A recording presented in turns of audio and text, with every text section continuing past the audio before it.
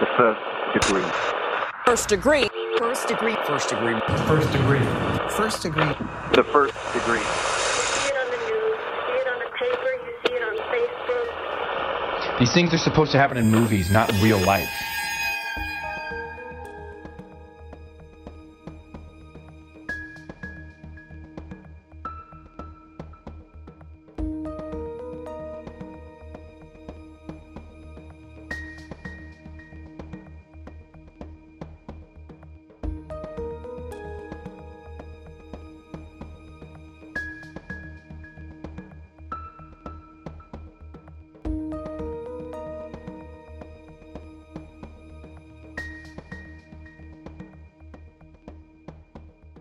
Hey guys, welcome to The First Degree, the true crime podcast that you might end up on. My name is Jack Vanek. I'm sitting across from Alexis Linkletter and next to Billy Jensen, who's wearing a V-neck. I always have to call out your clothes for some reason. Yeah. Well, because he's a wild card. You're always wearing something strange like a V-neck. What's wrong with the V-neck? I'm just not a V-neck. Or I'm not a V-neck. I am a V-neck.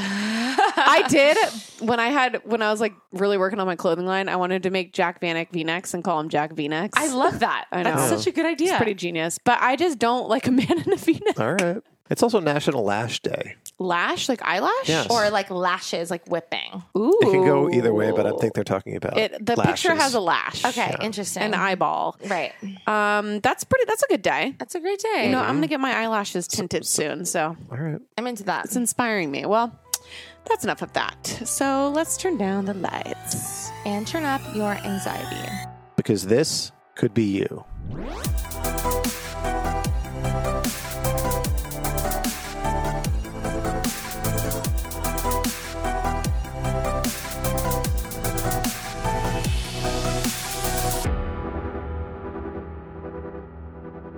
We're going to start by having you think about the items you have in your purse or in your wallet. You have your keys, your makeup, your chapstick, breath mints, gum, hair ties. And sometimes you collect things without even realizing it. Receipts, ticket stubs, and business cards. You don't think anything of them other than the fact that you will have to clean out the mess in your purse one day. But what if someone looked through your purse and found a business card that to you was completely innocuous, but to them, it was a threat? Today's case takes us back to not that long ago, July 17th of 2018. Drake was in the middle of dominating the Billboard slot, this time with the song Nice for What, and Sorry to Bother You and Ant-Man and the Wasp were in theaters. Today's case is taking us to Pamplin, Virginia. And according to the Wikipedia page, Pamplin is a small town of about 200 people sitting on the Appomattox and Prince Edward County line. Median household income is $28,000. The town is home to the former largest clay pipe factory in the country, and the Appomattox Library recently turned the Pamplin City train depot into a library and meeting space for the town. So like we said, this case takes us to July 17th. And it was on this day that friends and loved ones of 19-year-old Megan Metzger were starting to grow concerned. A number of people in Megan's life noticed that they hadn't heard from her in a couple of days. And people started talking with one another, and the concern grew.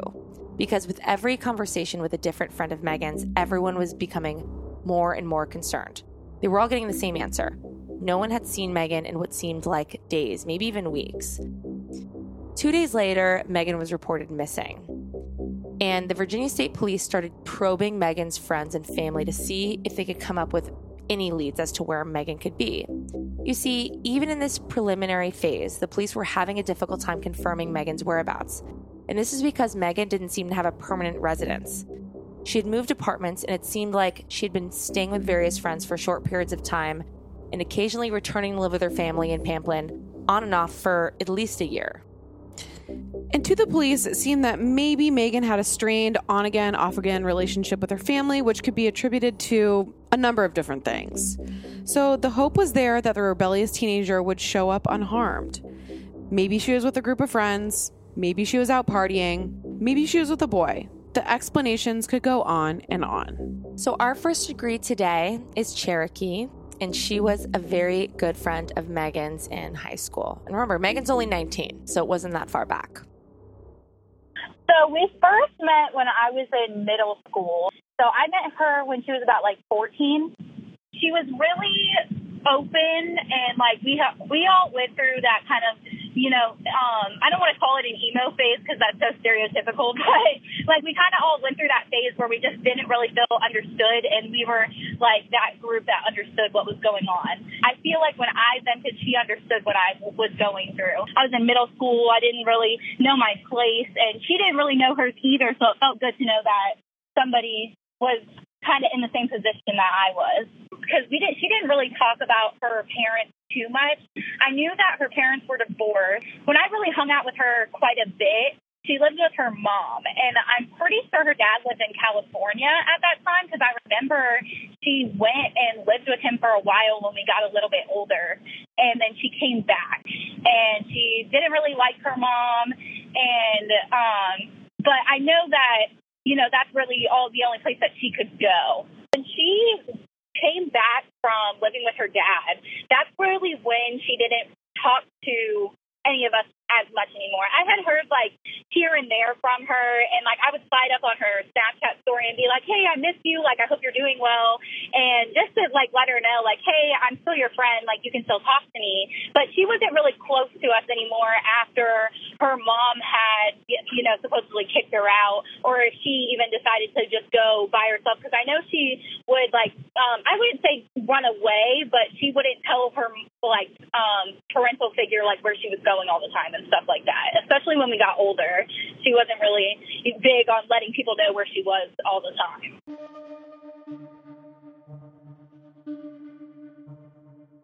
So the police sent out Megan's identifying information to neighboring law enforcement agencies and said that she was a 19-year-old white female, blonde hair, blue eyes. She's 5'5" and weighs 150 pounds, and she had a 5-inch scar on her right arm. And she was driving a white 2004 Mazda 4-door sedan, which was also missing. Everybody really does know everybody in Caroline County. So when people heard about it, it spread around really quickly because everybody knew who Megan was. She had gone missing. I was really involved in criminal justice and watching Criminal Minds and a bunch of crime TV shows. But my first thought was oh my gosh, she's been kidnapped or something.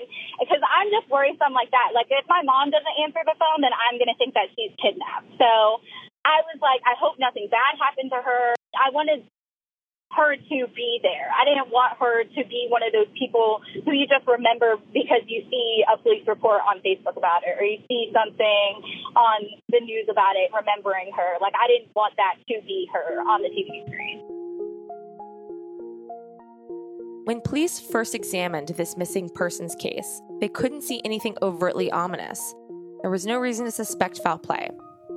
But that was all about to change. When the police received a tip that a car matching the description of Megan's was traveling into a neighboring county. Police responded to the area where the car had been spotted, and they continue up the road in the same direction. Then on the side of the road, nearly 100 feet from the shoulder, police see a car smoking, smoldering, and on fire. And they could see that it was a white Mazda. The officers approached the car, but as they did, they see a man sprinting towards the thick woods that were surrounding the road that they were on.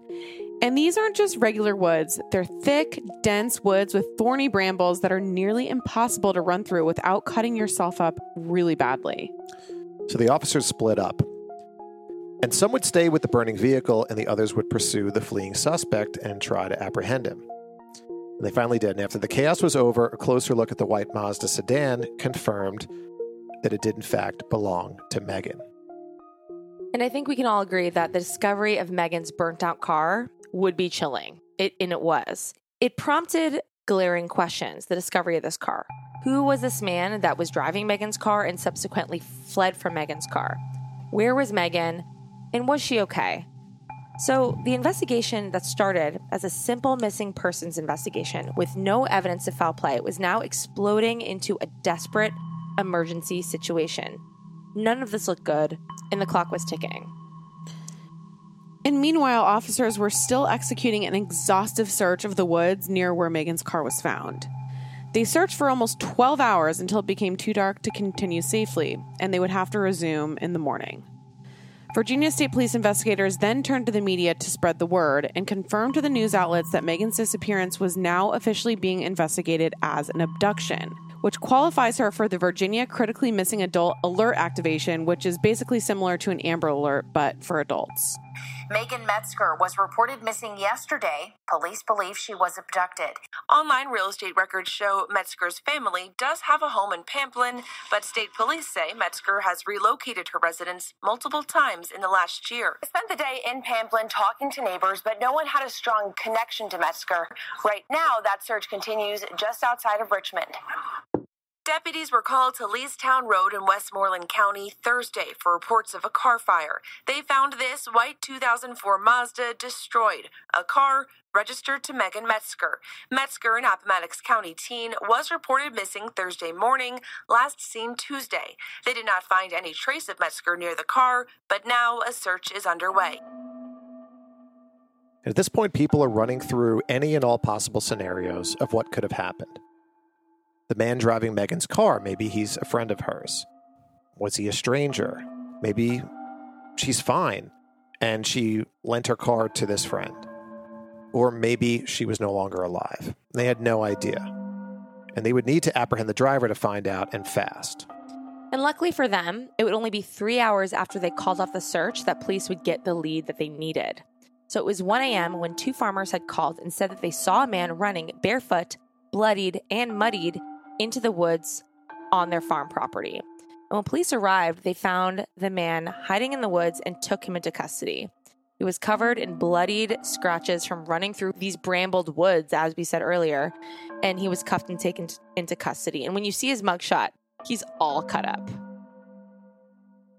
Westmoreland County investigators say 19-year-old Juan Benavides was found in the woods near a home wearing only his underwear.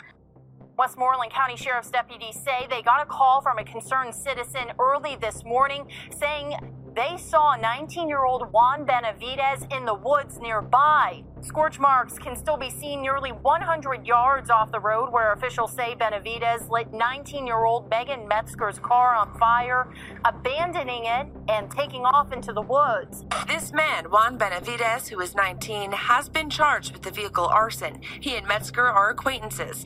He was interviewed for several hours Friday morning, but details about his connection to Metzger were not released.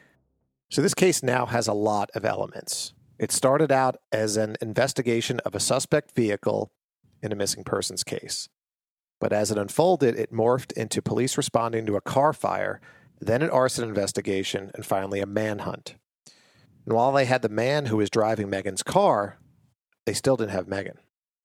I saw it on Facebook while I was at work. So I'm like, my mind goes even further back and I'm like, oh my gosh, like this is really happening. Like something bad really happened to her.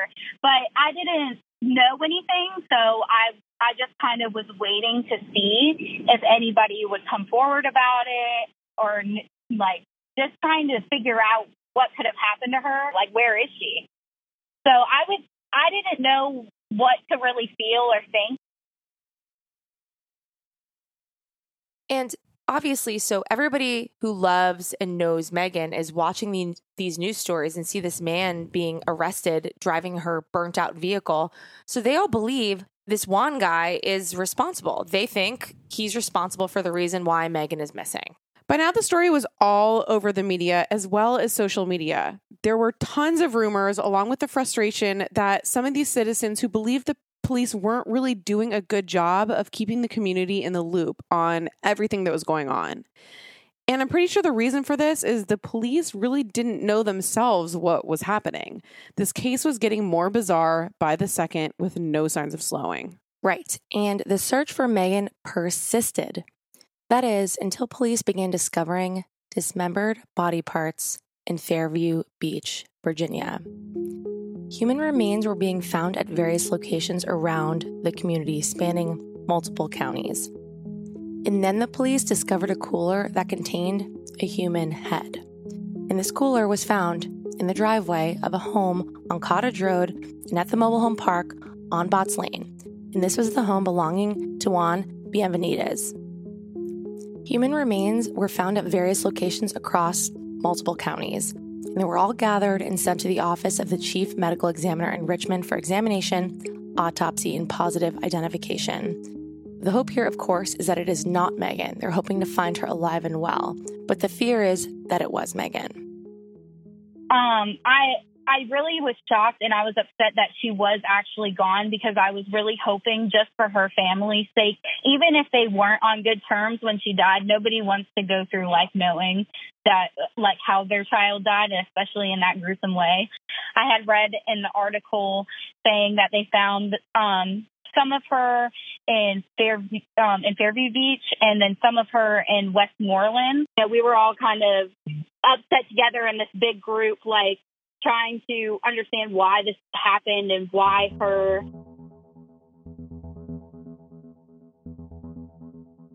So at this point, remember where we are in our investigation.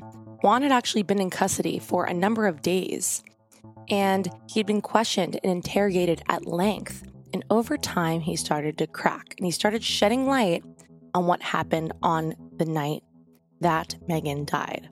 And along the way, he implicated 3 friends of his to be involved in Megan's murder as well. And those friends were 23-year-old Keelan Codina of Spotsylvania, 25-year-old Robert Keating of Spotsylvania, and 20-year-old David Weston Newton of Fredericksburg, Virginia. Like, who the fuck is this? I've never met and interacted with any of them, so I was like, how does she even know him? Everybody who lives here knows everybody. So when I had heard about the people who did it, I was like, I have no idea who these people are. You know, they were all friends, at least from what I read and from what I could tell, because I have no idea who they are. So I had never met them before. I didn't know their names until I read all of this. It's bad enough that you guys already did that to her, but to dismember her body and put her in multiple different places, and she didn't deserve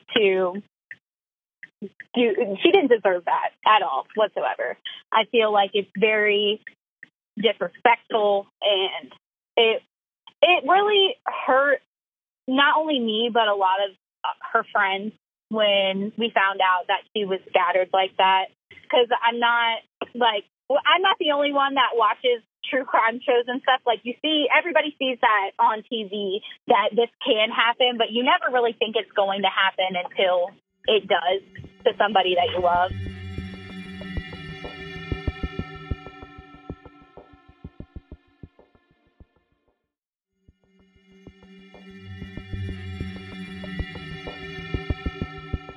Who are these 4 people? And more importantly, what was their connection to Megan?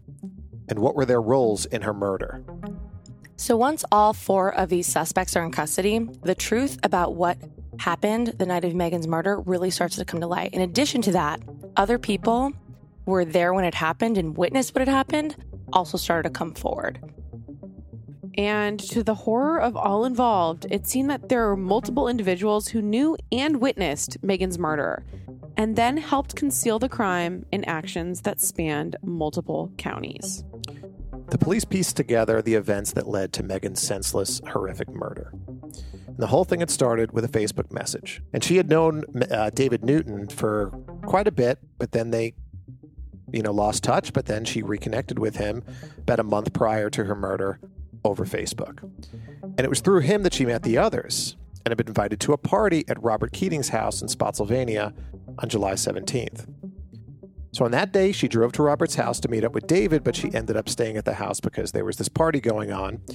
And it wasn't just your normal party. This was a party that had been going on for 3 days straight. That's my nightmare. Mm-hmm. A 3-day long party. Yeah. 1.5 hour long party. Yeah. Yes. It's not crazy for her to meet somebody that would be partying, but not to that extent. Like, I just feel like that's a different kind of party that I didn't think that she would go to, Like, there's drinking parties, and then there's, like, drug parties, and that's a drug party.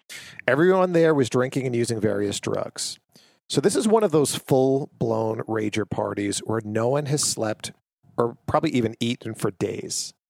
So the party was still going, and most of the party goers were hanging out in Robert's basement at this particular time.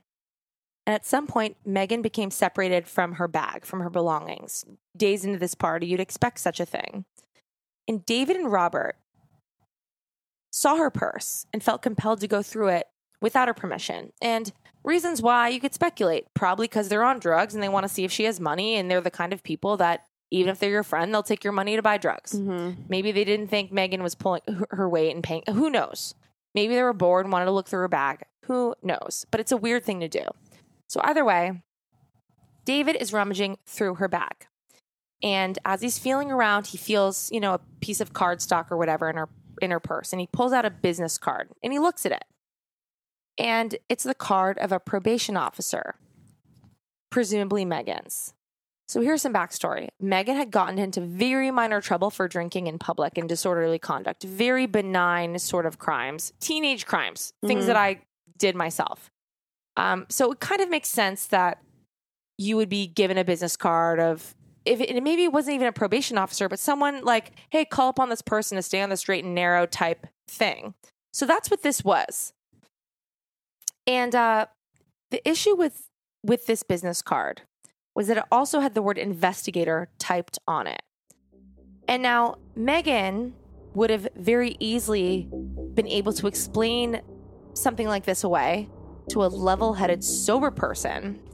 But imagine trying to explain something like this to a person who's been doing meth or heroin for 3 days with no sleep, not having eaten, imagining the paranoia, the irritability, the lack of impulse control that you're dealing with. There's a whole other host of implications as to possible frame of mind and the people she's trying to reason with while explaining this. Right. And David falsely and extremely irrationally went straight to the conclusion that Megan having this card meant that she was an informant working for the police. Obviously, this was not true, but David didn't believe her. And Megan kept trying to explain over and over again why she had the card, but David kept going and badgering her over and over. And then the partygoers in the house heard a man yell, "You're a fucking narc." Then they heard a girl scream, and then they heard a gunshot. David had shot Megan in the face.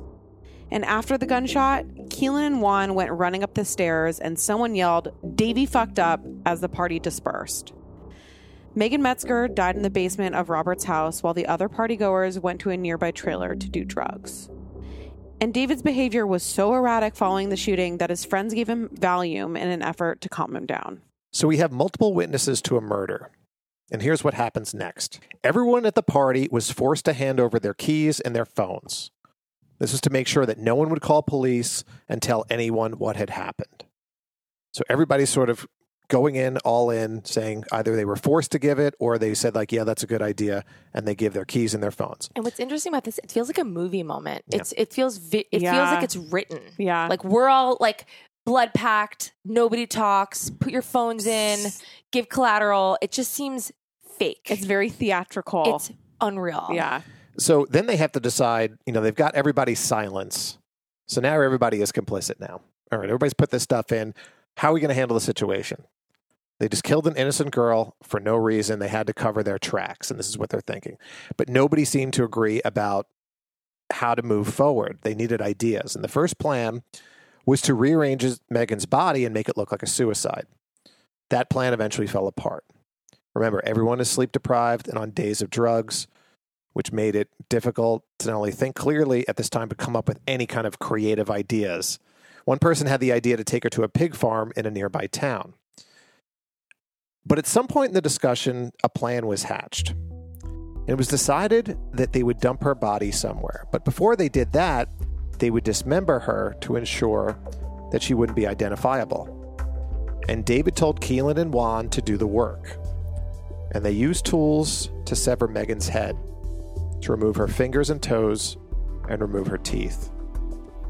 And her body parts were then placed in plastic totes and stashed in the trunk of her car. Okay, so here's the thing about what Billy just said. We talked about these totes of Megan's dismembered body parts being put into the trunk of her own car. So what's interesting is that in hindsight, we learned that initially the police found the car, but didn't release the fact that there was any human remains in the car and maintain this at least media facade that Megan was still missing. There were still hoping for tips. And I think that was strategic because I think they were looking for more information. And I think sort of if the body was discovered, maybe those would have stopped, or there had to be some investigative strategy that they were calling upon to hold that information back. But if you do look into this case, you'll find that after the car was found, she's still thought to be missing for a number of days. Yeah, and that's really interesting because obviously you don't know whether they probably didn't say anything. They didn't tell the friends, they didn't tell family. So the family's still out looking for her, but they know that they've got to keep this close to the vest because they're trying to figure out who did it. It lends credence to the fact that there were a lot of things they were holding back because there's a lot we don't know about this case. Right. I do believe there's more because I do think there were so many people at this party that lots of deals were made to be like, you testify, this is what we'll hold back. You testify, we won't implicate you. You testify, like you'll get immunity. And it was like they had to cherry pick what to share. Right. Because otherwise it was going back on some a deal. But that's the only thing I can think of to explain this because there's a lot of things like this in this case. It's a little convoluted. So then there's what to do with the murder weapon. So Robert and a female friend take the weapon to Washington, D.C. to dispose of it. But by then, they probably were looking for another fix, so they didn't dump the gun. They actually sold it to buy more drugs.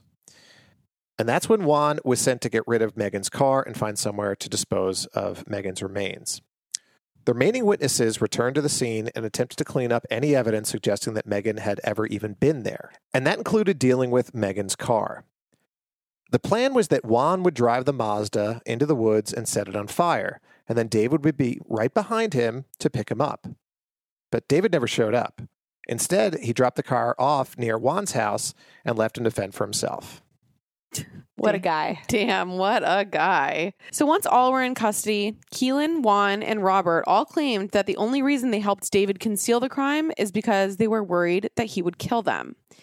And slowly the details were released to the media, and the residents of this rural Virginia area were beyond shocked. The horror of it all, it was overwhelming. How could something like this happen here?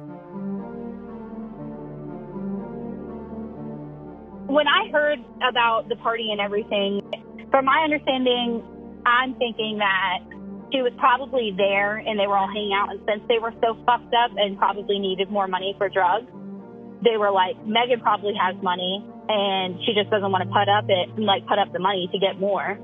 So I feel like that's how the situation led. I think that somebody was rummaging through her purse because they wanted to steal money from her and steal whatever she had in her purse, and they found that. And I don't think that it should have been handled like that at all whatsoever. I don't give a fuck who you are, how bad you think you are. There's no reason to take somebody's life over anything, really.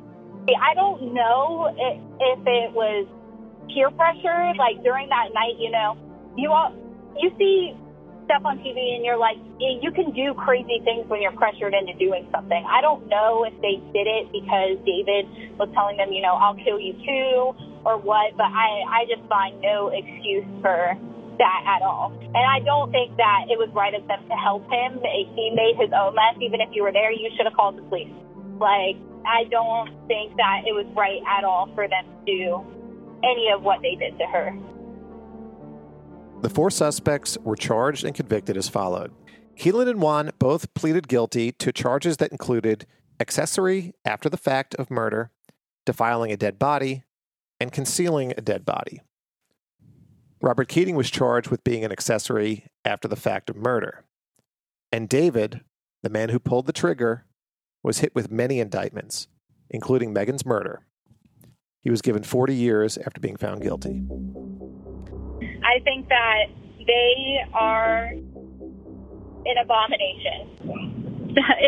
Evil. For what had happened, there's no reason for the outcome of what they decided. You decided to do that.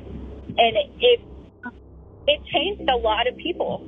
It didn't just change her life. You ended her life. It changed your life and 3 others. And it changed her friend's life and her family's life, and it ended hers. So there's no good that came out of it. I think they all should have gotten life, because if you're going to be a part of it, then you have to go down for it. A business card in a purse. In any other situation, that card would do little to nothing. It's just a transfer of information for the purpose of communication, the purpose of networking. But to a man and a group of friends partying for 3 days straight, high on meth and low on sleep, that card meant a threat. And the senseless decision to turn that threat, as false as it was, into a murder would end a young woman's life.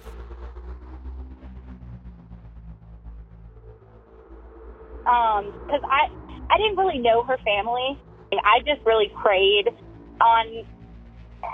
for her and for her mom, and I just really kept them in my thoughts, in my heart. I know it's a big thing to go through. It was a big thing to go through for myself, and she's not my daughter. Through the course of her experience, Cherokee noticed kind of a disturbing trend as far as what the media was focusing on.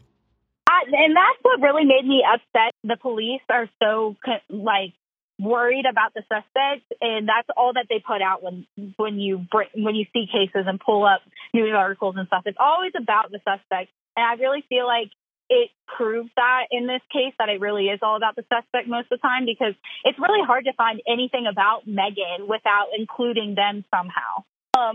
She sang a lot. She had a YouTube channel for the longest time. And sometimes I go back and watch her videos because it's just it's comforting to know that she likes doing that, because a lot of things, she didn't really like going to school. And none of us liked going to school when we were younger. But that was one thing that she really loved doing. And she loved to do her makeup.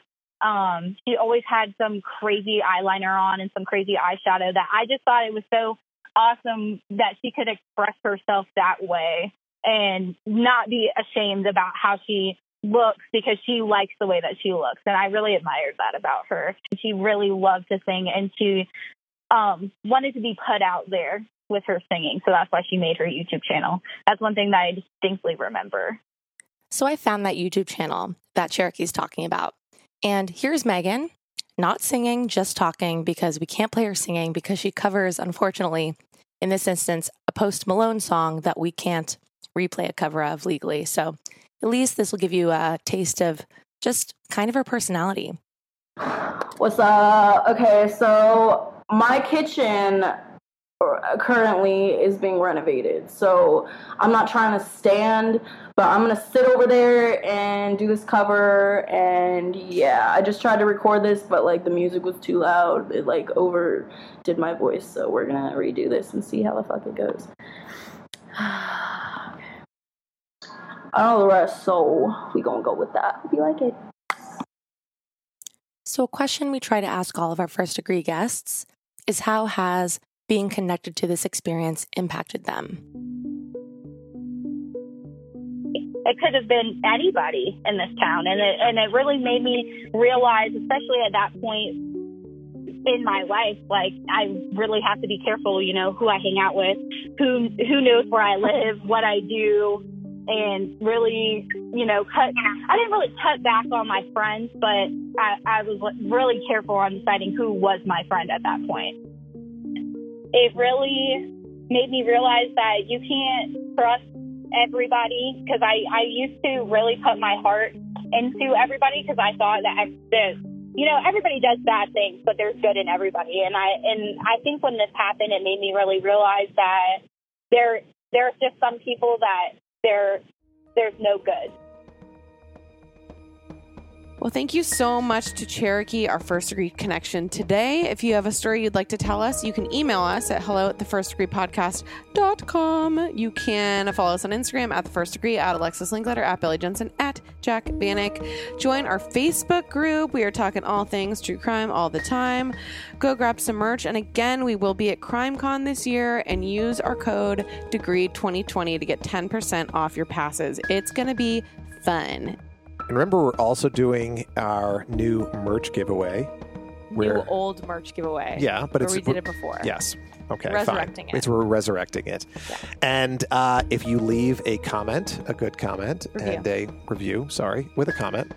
Because a lot of times if you just do the stars, and not that we want people to do both. Yeah. And also leave your Instagram handle if we pick you, if it's a good review, if it's well written, if it speaks to us, if it sings to us, we will let you choose anything. Anything. In the merch store. We're Anything in the merch grading store. ya. Yes, not everything, but anything. And remember, only you can prevent serial killers and keep your friends close. But not that close. Sources for today's episode include Fredericksburg.com, CBS News Channel 3, News Channel 10, WTVR, The Times Virginian, the Farmville Herald, court documents, and as always, our first degree guest is always our largest source.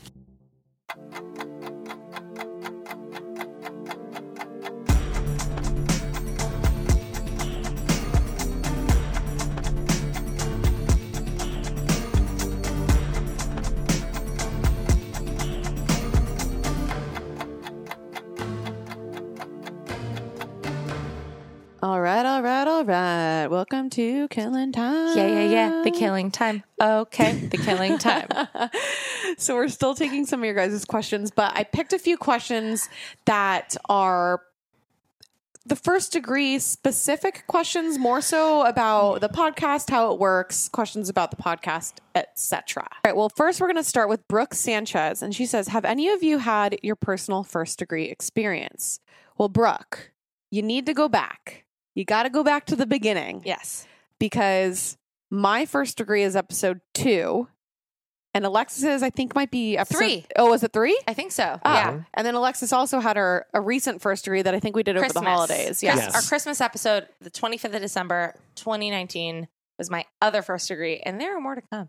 And you would think Billy Jensen would have many just from his profession. State. Yes. And he still is trying to think of one that he can Still do. trying to think of He doesn't have one. one. We veered. Good for you. Yeah, we veered a little It's not bit something to be proud into of. when we talked about like the Joel Rifkin stuff and things. Like we veered a little bit into like a little bit You've of been first degree. adjacent, but I've been adjacent. I was the one, the Howard Elkins case. I was the one that was the reporter that broke it to him. You know, I don't know it's what like that those is. kind of things. I don't know what that means either. You guys both Howard read my Elkins book. sounds like he's from the 1800s. Okay, all right. That was the woman that was found in the barrel in Jericho. Are you talking about Bear Brook? Under the floor blocks. No, I had unfortunately in my book I had 2 cases of women found in barrels. That's wild. Yeah. Well, I mean, if we do, you could, and that's hard. We interviewed Payne Lindsay recently, and it's as a first degree connection. Mm-hmm. And he wasn't obviously a first degree of the murder itself, but he became a first degree of the story because of his podcast. But so you've kind of become a first degree in some of the murders you've solved. In the murders I've solved and things, we could do that. Yeah. Yeah, but there are more interesting tales, and I already told it already because it's in the book. So yeah. But so those are our first degrees. Okay, the next question comes from Maud LaRoche. Maud is the best name, especially for somebody our age, Maud or younger. What an amazing God! I'm going to steal that for my kid. That's a good name Maud. for a kid. It's different, and it's like mid-century modern. Yeah, I love it. Maud, Maud, we love your name. Yes. She says. And we got actually a few of these questions, and it said how much time goes into the research for an episode. And then there are also some questions that just asked about the episode process, and you don't have to show us like what goes into the sausage. Right. But I think it's just interesting to talk about, what's the first thing you do once you get like a name? Okay, so are we going to start with just the name question, or should we go? I don't know, like if you get like we get a name. Yeah. What I do, or like we get an email from somebody writing about, can you look into this case? So this is for everybody who's trying to just be better at researching people in general, if that's your thing, whether it's for safety or interest or whatever. And I told Jared Monaco this, and I said, you have to Google yourself in quotes. Yes. Because then it's explicit. Yes. It Googles only for that with no other variants, because there'll be like 50 Jareds who come up. 10% will be stuff about you. Yeah. But and then the other stuff will be about Jared Leto. Yes. Yeah. But and there's like a Monaco way like 10 pages away, and they put you in that algorithm. But if you Google yourself in quotes, whether if you know your name comes up generally with like a middle initial or the middle name, how your name appears legally, Google it in quotes. Everything, it'll be like 20 pages of you. And you'll know what's just out there. Like explicitly though, that's the first thing I do. I Google people's names in quotes. Then what? Then what comes next? So then it just depends on the relationship to the crime. So the person's name I generally look for is like, I'm connected to this person. So you want to figure out the connection to the story. So then what you would do is you'd sort of just I then plug that name into newspapers.com in quotes and have the same thing happen.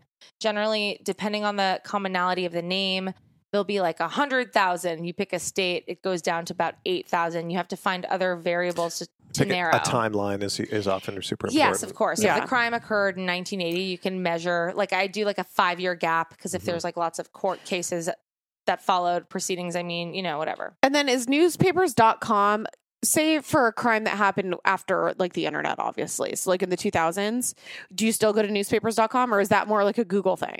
Well, it's interesting. Newspapers.com is a lot. Billy will know this. Writing for the newspaper, the stories were so much more detailed and so much more descriptive. And it's like colors and names. And they don't do it on the internet. Right. The same descriptive manner, because literally we'll find a case that was even current, like 2015, for example. And you Google it, and it's sort of the AP version, and the Associated Press just gives you the facts, and there's not a lot of color, exactly. Yeah. But for some reason, if you go to the same date and the same article, and the AP is generally sort of attached to most of these articles too, there's so much more detail. Interesting. Like you learn about like what they were wearing and how they looked. And it paints more of a full picture. I don't know why. That is interesting. It's interesting. Like newspaper was more. I think just robust with details. Yeah, no, because you had to paint a picture. Yeah. And unlike, TV, you don't. Because the picture's there. You know what? We can it's just not sort TV, of, though, just internet. Well, internet reporting and internet stuff, just because the internet reporting you don't make as much money, so Yeah. you don't have as much time. You got to crank out so many more. And yeah, a lot of, like you were talking with AP, what happens is that as the newsrooms shrank, and the newsrooms are 50% what they used to be, 15 years ago. That's more. You're going to rely more on those AP stories. It's like, oh, see, this murder happened, even if it was a county over. We don't have anybody to cover it. Let's just run the AP story, right? And the AP story is not. There's a lot of great journalists that work at AP, but they know that they're not going to dive deep into it, and they're also not going to do that second story, maybe in third story that the local newspaper might do. They do everything. The AP, like they're the most broad national sort of source, very reliable too, and unbiased. So it's like. They just do everything, so it's not. They don't need a deep dive on everything because they're doing everything. Because they have everything. That's not their business. Is the deep dive. Their business. They're covering the entire country. Articles, just knowing what you know, and then obviously photos. Yes. And then so you get all your research. Oh yeah, you get all the research, and then when you're piecing together stuff, you have like a Google Doc, right? I have a Google Doc. And then do you just put all the info into the Google Doc and then you start to create, because you tell a story that's different. It's not like you're taking a Dateline episode and you're just copy pasting it. Like you're crafting your own story. Mm-hmm. So you find your facts and you copy and paste the facts all down the Google Doc. And then do you get all your facts and then you start to make the story? It's two-pronged. So the second somebody emails me about a story and I Google their name in the quotes, like we said, the second I start reading, I create a Google Doc and like everything, I put it in chronological order. Yeah. And I make a timeline. Okay. And that's just what I do the second I read it, because otherwise it's doubling my work. I read it once to learn it, and I read it once to make an outline. Like I just start making a timeline. It's really more what it is. So then once we do the interview and we see from this person's point of view, if they're like, I found out at this moment, that's where you start the story. Yeah. That's our archetype. You know what I mean? It has to be based on them rather than just a chronological story. Yeah, exactly. It's like, and of course we'll find that like it'll be a body discovery, and then when our first degree heard about it, or like the incident happened and then they heard about it, like it. Well, I'm thinking of I can't remember which episode it was, but it was our first degree that was running and discovered the dead body. Yes. So that was an interesting perspective, because then the story started from her finding the body and then we work backwards. Yes, and I think this is the biggest thing about storytelling, because like, yes, Jack, because typically it's like when the person goes missing or the body's like it's when they go missing. It's someone witnessed a crime, whatever. But like you just have to choose a voice. Yeah. Like, and that's what they say about everything creative. They're looking for people with a voice. It's what's your point of view? And for us, it's always just been the person we opt in to like partner with on this story. And it's their point of view. And that's where we generally, to the best of our ability. I mean, of course, there's exceptions where we had Rashit and Yvette, and it's like their point of view comes way later. They come later, whatever. It's unique in that way. Or if it's like someone who witnessed an execution, you're coming in at the execution, so let's give you the backstory. But generally, it's people like are impacted by crimes very early on. Yeah, it's and you don't. and a lot of times, if you're going to watch a story that is on a like on some cable TV network about an hour-long program, and they'll have an interview with somebody who is a first degree. A lot of the people are first degrees, but you hear maybe 5 seconds of what they're saying. Right. Because they're trying to tell the entire story, and they're trying to tell it in such a fast manner, but we were able to get that different point of view. And that's why even when we cover cases that have been covered over and over and over again, it's so different because we're giving a different point of view. I mean, yeah, when we go back to, the execution, but even our Ted Bundy case, like that could not have been more of a not cool is not the right word, interesting perspective of somebody that witnessed his execution. Because I don't think anybody has heard from that perspective of such an infamous case. Well, what's fascinating about an execution, and like, I'm not saying I'm for the death penalty or against it. This is just an observation about an execution that's happening. It's the culmination. Like that event is like teeming with so much resentment and anger and media influence, and it's just it's all coming to a head. Seeing the culmination and seeing this, the social, like the implications, how everyone is behaving. You see like the true depths of humanity. Yeah, like when people are like, "Burn him!" It's like people the shirts. People resort back Fry Bundy Fry merchandise. We resort back to just primal. Yeah, and that is the best example. It is. I mean, it's like animalistic almost. You don't see a lot of that in modern day. I mean, that was in the 80s, right, Billy, or 90s? 90s? As far as what? Like his executions? execution? I can't remember. I think it was the 80s. 80s? Yeah. It was the 80s. So it was like the 80s, but it's like we don't have any of that stuff anymore. No. Those sort of... well, as far as the big... Listen, if GSK gets it, we know he's he's not going to be killed. They don't have the death penalty in I know. But California. All it takes is a new person He's to change. too But old. no, they just but if that happened, there would have been a little bit of a start, but not as much as Bundy because Bundy was happening at the same time. You know, if Samuel Little gets it, it's not going to be as big as that. It's different. The optics are different. In the 1970s, it's not you holding a sign going viral and you losing your job. The optics are different. So I think it's interesting also. I mean, you just think about social media and the internet, and there's just so much going on these days that I don't think it's as big of a spectacle as things were back in the day with anything. I mean, you even think about just true crime in itself, like, even with like a Chris Watts versus a Scott Peterson, which are very kind of similar cases. Unless you're into true crime, you don't really know who Chris Watts is, but everybody knows who Scott Peterson is because it was earlier in time and there just wasn't as much noise around for people to not focus on it. It's true. There's so much content. now. So much. It's like there's so much too content. much. It's too much, and everybody's trying to cash in, and not everybody's doing it the right way or the respectful way or whatever. But you're right. There's so much content. Yeah, it's we're literally just different. They learn our algorithms, and we're watching Hulu, and it's like, here's your true crime feed. I'm like, wait, dude, what? it was. Did you see when I posted on Instagram? Yes, it was an. Like they know me. If they know, like every single three things, it was like Natalie Holloway, John Benet, like Scott Peterson. It was so crazy. It's crazy. Who is your dream guest? Ooh. On the first degree? What story would you guys like to tell? You guys can go You first. guys go first. Yeah. My dream guest would be Larry David. Okay. And I know the crime. Yeah. Yes. Oh, yes. Larry David, well, just because he is just my ultimate man of all Your dreams. of my life. But if anybody doesn't know about this story, watch this documentary called The Long Shot. It is the most fascinating case of two of my big loves just combining, and I love it. Give like a synopsis. Okay, so basically the case is about a man that was wrongfully convicted of a murder. And when they were asking about his alibi, he said that he was at a Dodgers game. And they didn't believe him. And basically they're trying to find any sort. I think that he had his ticket or something, but it wasn't enough because he could have left and done the murder and come back, whatever. And he was there with his daughter. And basically what ended up happening is they happened to be filming an episode of Curb Your Enthusiasm, the same Dodger game, in the same area that he was sitting. And for the whole game, they weren't letting anybody pass through at all, but they happened to let this man with his daughter walk through to their seats during filming, and then they got it on film. And they got, I saw it too. They had more of him just sitting there during the game the whole time. They had like hours of him. And it wasn't stuff that made the the episode, no. but it was just stuff that they had to go B-roll. through. It was like B-roll, yeah. But that was how he got exonerated. Yeah. And like he's addressed this a few times, Larry David, right? He's on the documentary. And he's just so Larry David on it. And he's like, it's kind of cool. I get to tell it at parties. He saved this guy.